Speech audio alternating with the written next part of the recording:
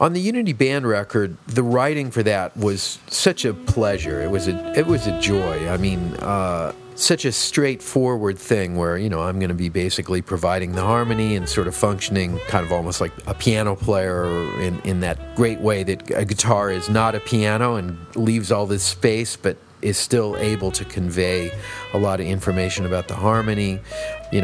Ben is a super experienced, very solid bass player who understands everything about what my kind of thing is. And, of course, Antonio has lived on the front lines of it all for 15 years. And Chris, I think, is one of those guys who can and does play with just about anybody and sort of instantly groks their thing and understands how to fit into their universe. I mean, he's in a very exalted, zone in that respect. So it was kind of straight ahead to write music for them. I ended up writing tons of stuff. I think I wrote 25 pieces, which we then kind of whittled down to however many tunes wound up on that Unity Band record. And we went into the studio for 2 days or 3 or whatever it was and played each tune a few times and picked the best take. And that was sort of that. And, I've done many records like that over the years, too, that were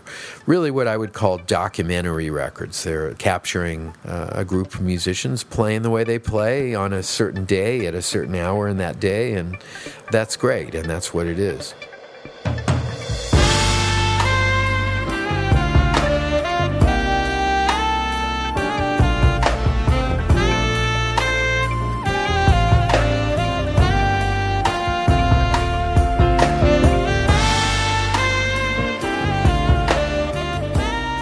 This record is nothing like that at all in any respect. A completely different kind of production language, a completely different kind of writing language. I would say that the goal of it is very different too in terms of the listening experience that it offers.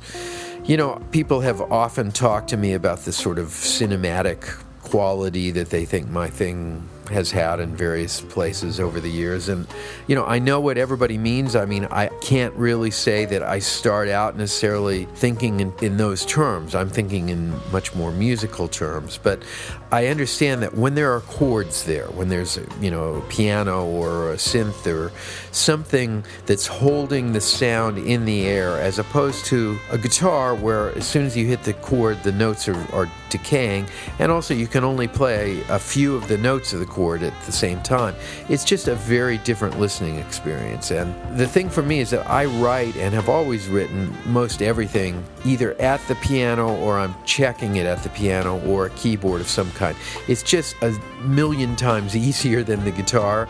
I mean, if you have a piano that's in tune and it's a good sounding piano and you play a good voicing, you kind of sound like a genius or something. It's all the piano doing it, but it's such a great instrument for writing in a certain way because it's very inspiring. It's very clear. You can have the whole range of sound there, and it's truly a magnificent invention that I think, for me, when I finally shifted over to writing on the piano as much as possible, it opened up a whole different kind of writing for me.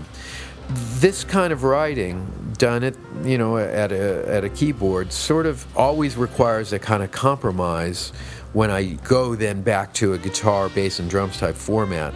In this case, with the addition of Giulio, I could kind of retain that, but at the same time, it was very important to me and is very important to me to keep that core quartet thing in there that we had developed over this last couple of years.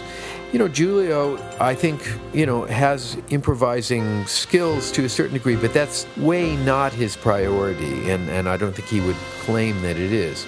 He's really just a great musician who is exactly what I needed for this, because I really didn't need another soloist at all. I mean, I've got Chris Potter, and then I've got Antonio, and I've got Ben, all of whom are great soloists. So I don't need another soloist. I just need that fullness of sound.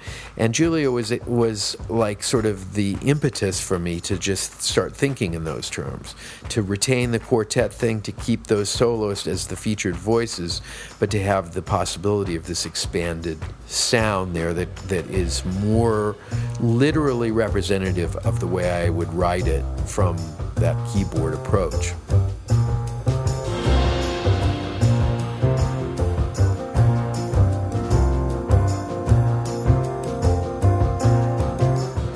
The other thing for me was that I wanted to get the orchestrion, which I did integrate into the Unity Band in that improvisational way on the piece Orchestrion Sketch Signals.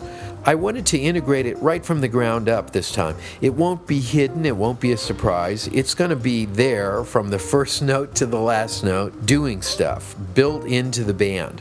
And that's kind of new territory. As I was preparing the music for the Unity Band tour, I kind of came up with this way of doing Are You Going With Me, using the orchestrionic instruments, playing some of the parts that I had always had the synclavier sequencer stuff playing, but playing them live. And it was really quite effective and really exciting to have this other element built into the band. So suddenly we were really no longer a quartet. We were a quartet, plus with all the orchestrionic instruments. But it was just, those two pieces.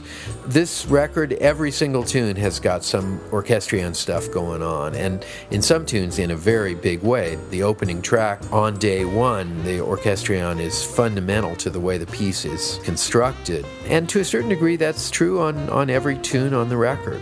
And same with the electronic stuff. For me, using sequencers and all that, even though I think for many, many years, most audience members didn't really understand exactly what was going on, it's now become quite common for people to do this. But, right from the time I got the synclavier and brought it into the band, which would have been 1978, it's been off stage kind of contributing with us, sort of somehow monitoring what it was doing, the kinds of elements that were written into the piece right from the beginning, many times in just the conception of the piece. It opened up a whole new way for me to think about writing for a band, having that option. It's continued to be kind of a core thing for me to have a computer type element now for more than 30 years. At the same time, I've always kept it separate from the kinds of things that I've done in trios and so forth. Although, there have been a few little things here and there, but mostly I've never really bridged the gap between those things until now. So, yes, it is a 5-piece group, but it's a 5-piece group that's got all these robots and a whole bunch of electronic components, too, that adds up to, for me, something that I've never really experienced before, not just as a band leader and as a member of the thing, but as a listener. I mean, we're into some new territory here in a really great way.